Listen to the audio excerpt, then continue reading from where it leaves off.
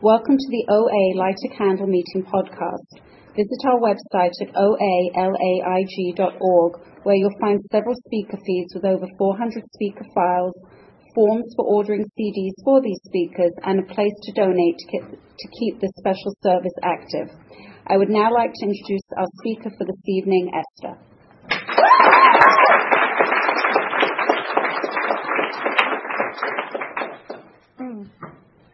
Hi, I'm Esther. I'm a compulsive overeater. I eat too much. Yay! Hi, everybody. It is my great pleasure to be here. I want to thank Susan for asking me to speak, and thank you very kindly for playing secretary. I brought pictures. I came in OA in 1983. The pictures are starting to look pretty good, honestly, but I was fatter, so here you go. I know this room, I know this church, I know these stairs, I know the restroom, I know the walls, it's just so nice to be here and remember who I am and who I still am and how I changed. I came into OA like many of you, really desperate, really done, really sick. My mother is a 100-pounder, man. I saw the writing on the wall. I knew where I was going. And we used to binge together. The founder of the Feast is here. I want to thank Roy for starting the meeting. My mother will tell you she's been in OA 50 years because she went a couple of times 50 years ago. But they had those where you pass around the Seventh Tradition in the church where the meeting was. They had these little packets that said "Yes, Father," and she would take the money, I guess, and stick it in the Yes, Father envelope, and then we would open it up and binge. So we had a joke, Yes, Father. So I learned everything I know from her without question. I came by it naturally without question. I always, too, planned my acceptance speech about how I had all these food allergies when I was little. And the truth is I did, but I don't really think it would have made a difference one way or the other whether I was a compulsive overeater. I'm definitely a compulsive overeater. I eat too much, too often, and I can't stop. So the problem was clearly Kentucky. I had to get out of there because they were all heavy, and you guys were tan and good-looking and thin, and I wanted to come out here and be active with you. So I got my Dachshund B210, and I drove out here. I knew that I had a problem, okay? I remember being 6, and I wrote on a little piece of paper at my grandmother's house, no, and I wrapped it in Scotch tape and put it on a little string, and I put it around my neck to remind me not to overeat, and I remember being a part of a Girl Scout badge kind of thing, and there was candy, and I didn't have the candy that day, and I remember thinking, oh, that's so good, you didn't eat. But, it was the 70s, and everybody was on Metro-Cal and all the other name brands I probably shouldn't mention from here. There was all kind of ideas about how to lose weight, and I don't know, I was little enough, I was always kind of skinny as a kid. I'm lucky I wasn't. I was weird shaped. There was a kid in junior high that always called me FB, and I asked him what it meant, and he said it meant funky bod, because I just don't have a waist, I'm all leg. But, I was different from the other girls. The other girls were getting pretty, and they were growing up, and I really wasn't. I've had a baby face since I was 35 years old. I got carded everywhere I went. So I moved out here with these cheerleaders who were adorable, and it was the 80s, and they wore pumps, and I had 2 pair of paratrooper pants that I allowed myself to have. One were camouflage green paratrooper pants, and one were navy. And you weren't going to miss me in the paratrooper pants. I absolutely would not treat a daughter that way today. I know that if nothing else comes to my recovery in OA, I know how to treat myself today. I used to march myself up in front of my closet and say, see this, you can't wear this because your arms are too fat. See that, you can't wear that. This looks terrible on you. This doesn't button. This doesn't zip. And I just go through, and that's how I started my day, and then I put on my paratrooper pants. And I've never been more than maybe 30 or 40 pounds overweight. I came in, like I say, I was 20. I just turned 22, so all I know is that I was fatter than everybody else. Everybody else would eat and then go back to whatever they were doing. Like even in college, they'd order or whatever, and everybody'd have some, and then they'd go back to studying or reading or talking or playing, and there was no go back to for me. When the drug gets in my body, there's nothing that will keep me from continuing a binge. You know, I've driven with 2 flat tires. I missed my very best friend growing up's wedding. You know, I don't have to show up if I'm eating. I really don't have to show up. And sometimes I think I would eat so I didn't have to show up. But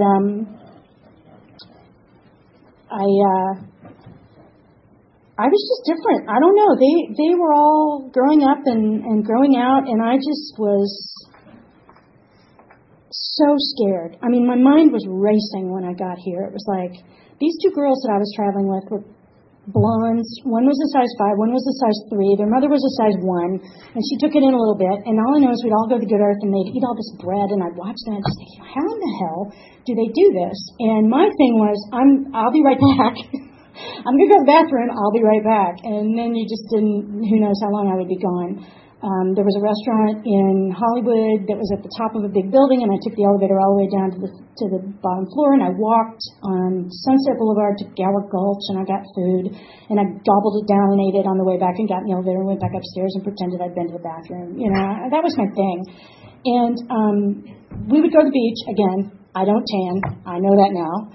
But it was bad enough to be pale, but I would say, excuse me, I'll be right back. We'll go to the bathroom. And then I remember hitting every little stand on that beach all the way around and coming back and laying down on my beach towel, and I would just be like, you know, my friend and I drove up the coast when we got out here, and I had to get out of the car and put my head between my knees because I just had too much sugar. I mean, I just couldn't drive. And I was dying inside.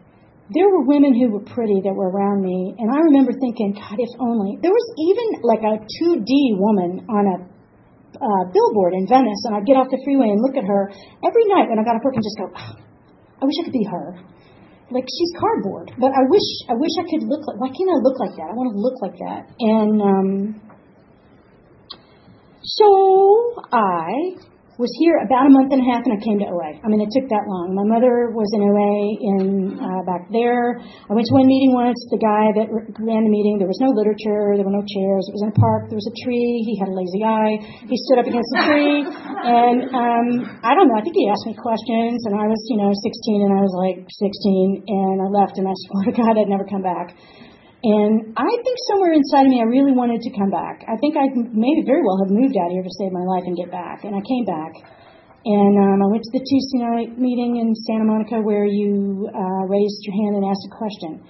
And a woman came up to me and said, "Are you new?" And I was like, "Yeah, I'm new." And they said, "If you're a compulsive reader, raise your hand." And I did. And you've had me since that night.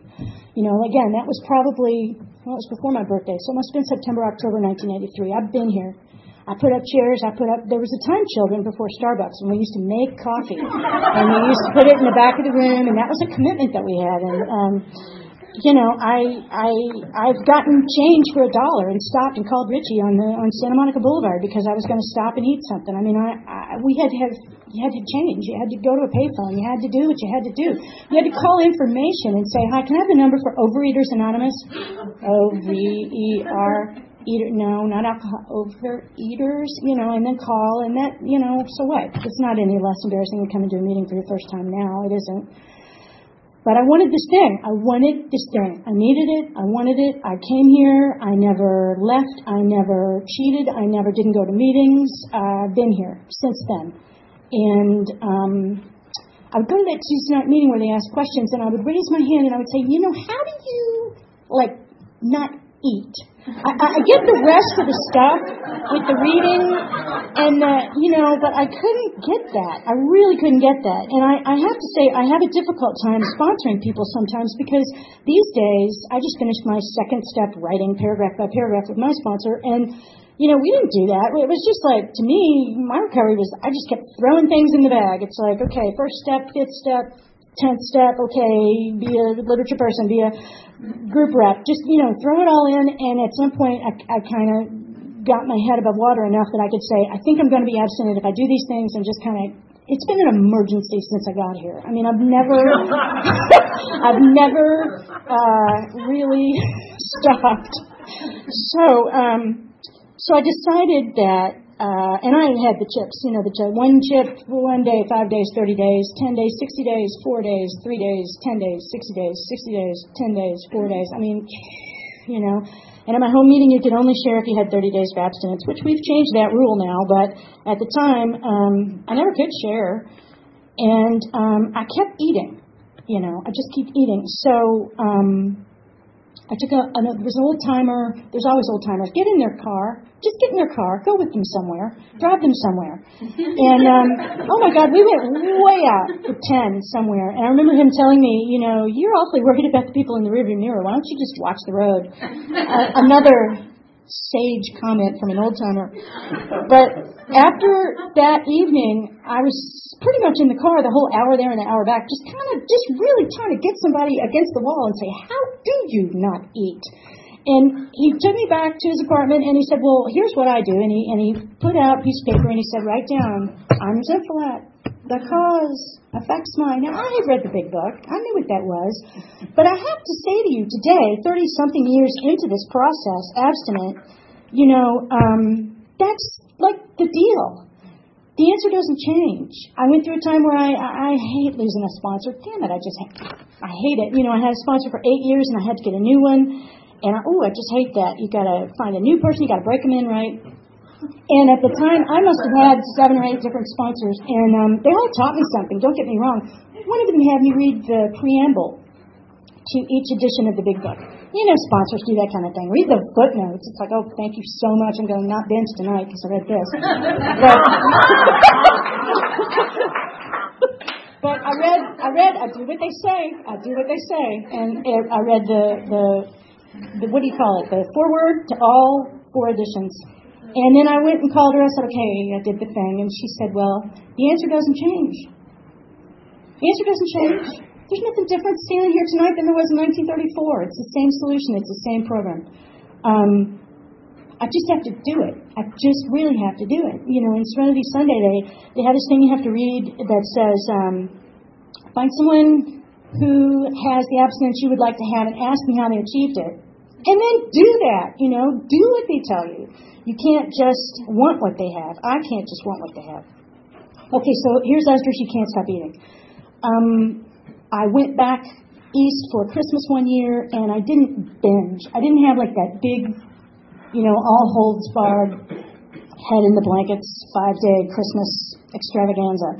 And I got back home here, and I realized, oh my God, I didn't binge. And I thought, well, if that's not abstinent, I don't know what is, because I've never done that before. I'm going to call that abstinent. And I think I had that abstinence about a year and maybe 8 months, maybe less, but I called it I'm just doing the best I can abstinence. And what I found in that time was that for me, and I cannot say this with more conviction, I can't eat sugar. I can't eat sugar and have life and have meals. I couldn't do it. There's something about my makeup, my chemistry. You can spend a lot of time thinking over why that's not fair and that doesn't make sense and that shouldn't be the case. But if I just swallow that, I can't do it. There's people out there that can do it. They do it. They make it look good. I can't do it. They do it on TV. They all do it on TV. I can't do it. If I can just swallow that teaspoonful of truth, horrible, sad,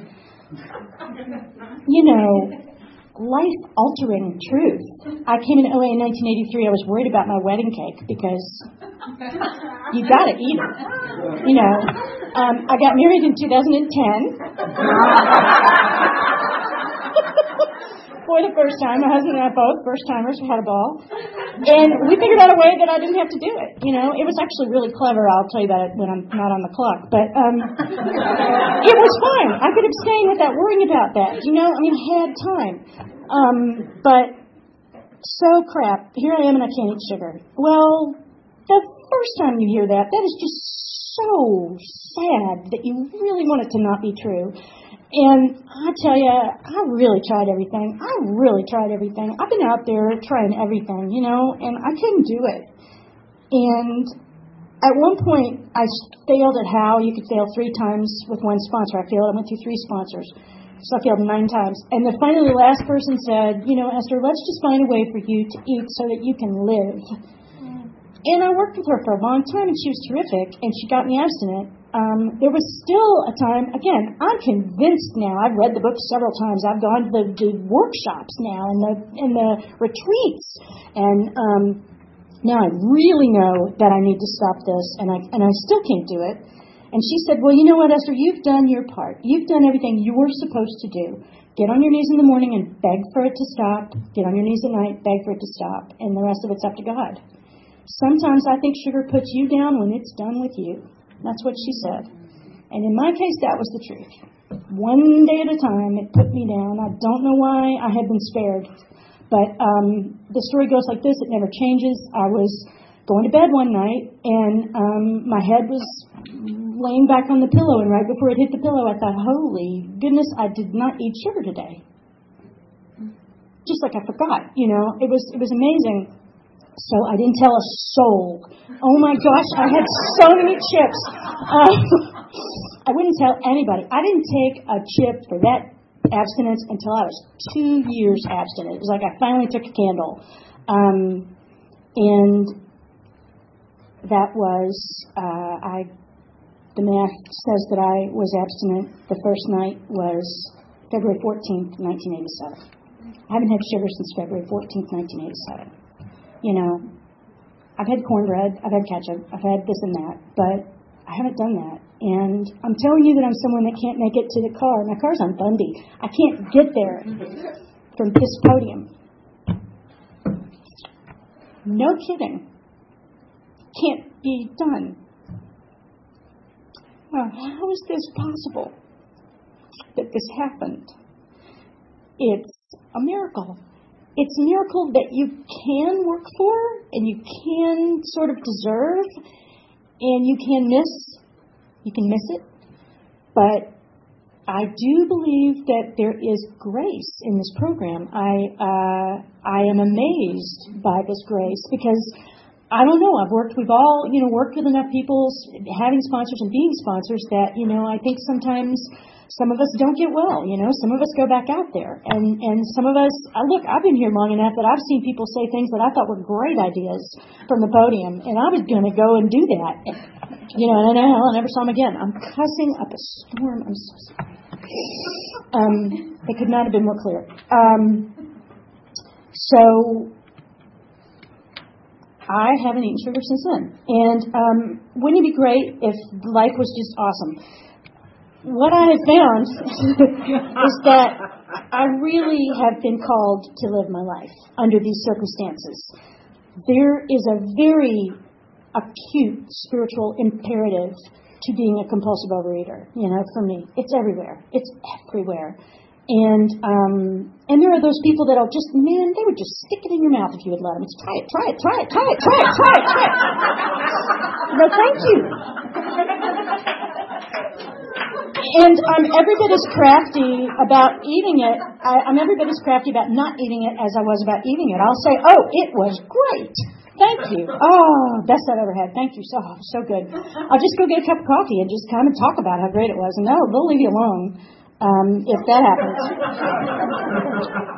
But I have had to acknowledge who I really am. And that's actually been kind of hard. And that's been like the last 15 years or so. I've been changing, and I really thought I was really, you guys, what this program does. It's really difficult mentally for me to go from who I was and to look at that from that point of view and decide that I want to get to here. It just didn't click. There was no way it could happen. I was a secretary. I was somebody's secretary. I was always somebody's sidekick. I have a history of being my best friend, having a different best friend. I'm always a sidekick forever, and I'm great at helping. I always thought I'd be a great politician's wife, because I'm a real helper. Well, turns out that's passive aggression. And I don't have the luxury of doing that. I've had to face all those situations in my life where I'm the guy that's trying to be helpful and hating you because you're not a good enough leader. You just aren't good enough. And I have had in so many areas of my life to just get down on the playing field and play. I sat in the benches for years watching you have relationships and judging you and, oh my gosh, you shouldn't do that and this is not appropriate and you've got to get a neutral place. You can't live together in his place. You know, all these rules. And I'm Southern. I've got rules. And yet, I never got on the field. You know, I needed this much space between me and you. If the guy was kind of one of those guys that calls you too much, I'd just go over here. And if it was one of those guys that was just kind of out of reach, you know, that's what I wanted. I wanted that much space. And it was inventory that encouraged me to move out of that very comfortable spot that I was in my life where there were no challenges and I didn't have to answer any questions or lead ever. And it's been bumpy. It's been very rocky and very bumpy, but I have done it. And one day at a time, I don't have to kill myself with food. So I'm a real low bottom sugar addict. I'm sorry, but when I got abstinent in 1987, the technology was not what it is today. I think we had sugar-free pudding, you know, maybe. And I bought a condo in 2003, and I don't know why this is the case, but I had lived in a little apartment in Santa Monica for 18 years, and I was never going to get married, clearly, so I bought a condo. And all I remember was I was up in way the hell out in the valley somewhere, and I was getting I was trying to get to Venice to get to a best friend's birthday party, and it took, you know, how long on a Saturday did it take? Anyone? An hour. Yeah, well, helicopter. So, so I was late, and we went to this restaurant. We had dinner, and all I know is that between the restaurant and the place where we opened the presents, I decided, really apropos of nothing, that I would stop and have some sugar-free fill-in-the-blank. And it was okay. It wasn't like it was illegal. It wasn't part of my, it wasn't like I couldn't have it. But I got to tell you, that was 2003. I have struggled with that pretty much ever since. And it's been awful. It's been awful. And I just wanted to be free recently. I just wanted to be free again. You know, I wish that weren't part of my story, but it is. I can't do that either. I can't do that today. If you can, and if you can eat sugar, great. Go. Enjoy. But that day when the book falls open and the truth about me was there, I didn't really have any other choice but to, A, kill myself with food in a very unattractive way, and not fast, great, or to just hit your knees. And, you know, I lost a job. I lost a couple of jobs, but recently I had two really big blows in the last, 3 years. And my sponsor, I lost my job. I called my sponsor. What do you think she said? You want her to say, oh, Esther, that's terrible. That's not what she said. She said, look up in the sky and say, thank you, God, for the humility to learn from this. How comforting.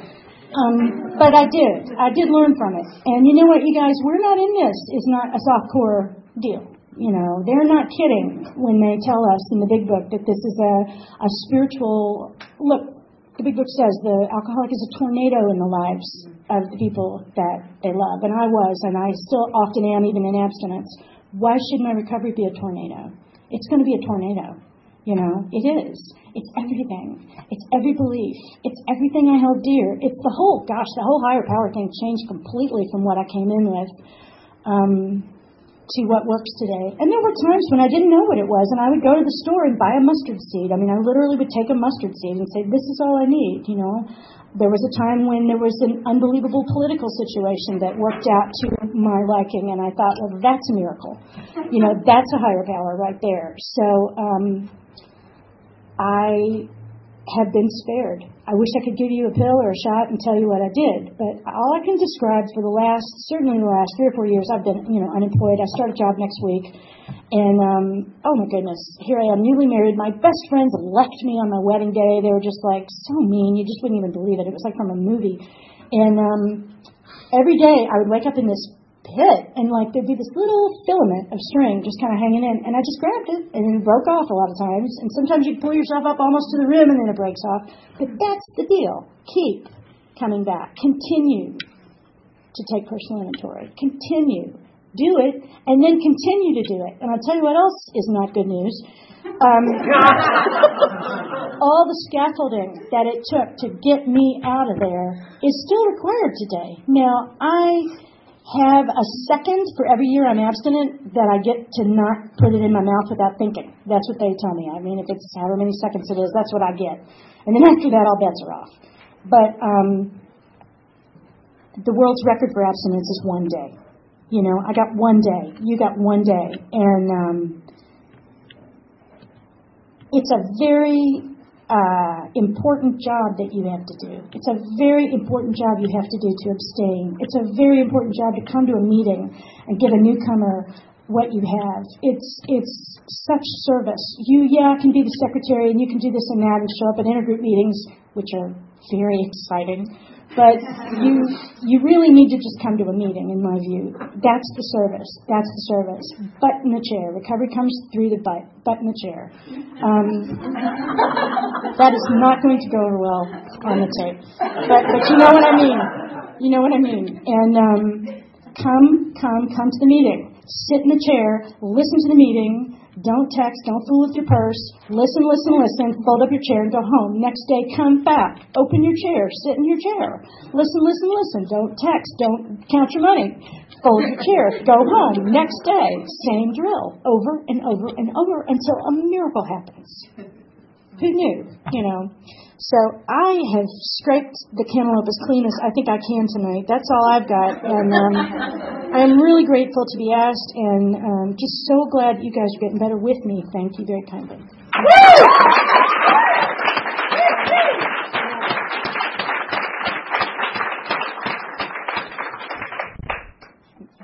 Do I do anything further? Okay.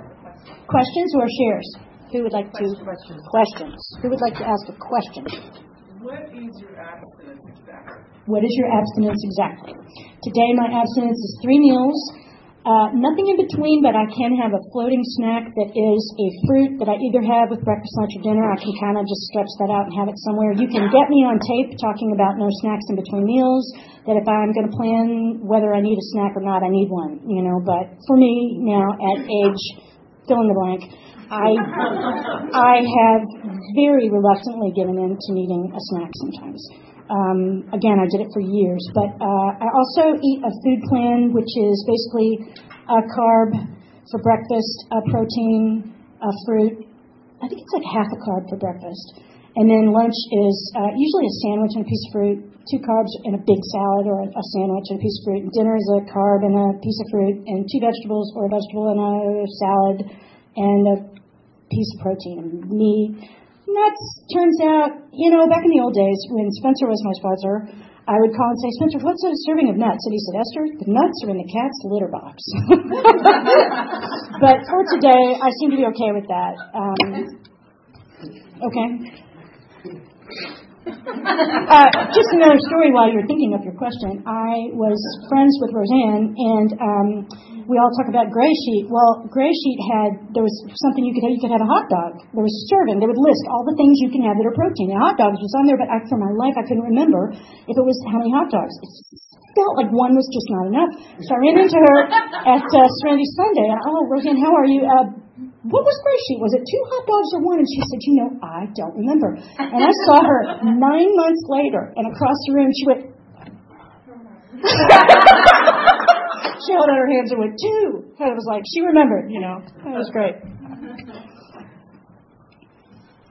How do you define your higher power? How do I define my higher power? Anything can happen.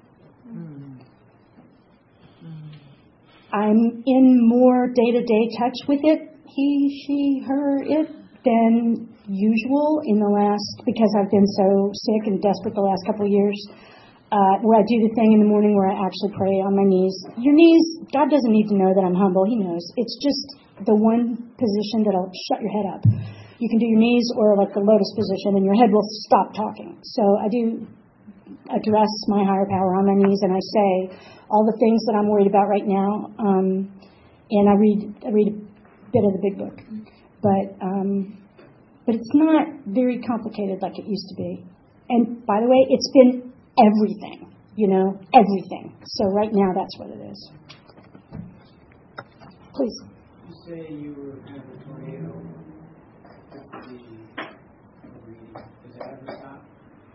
That's a good question. He said, I said I was a tornado with the eating. Does that ever stop?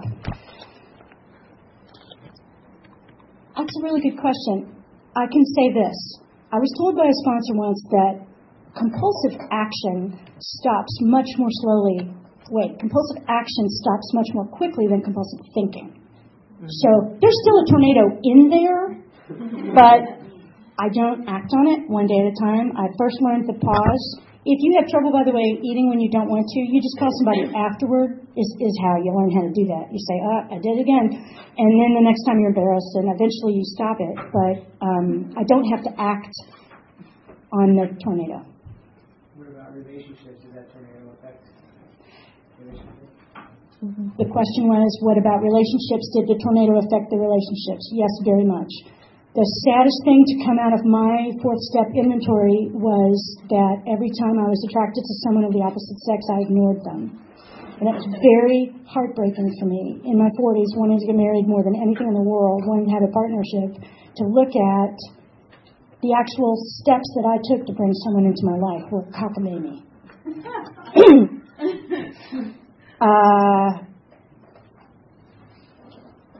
The recovery that comes through the 12 steps solves my emotional problems with other people, for sure.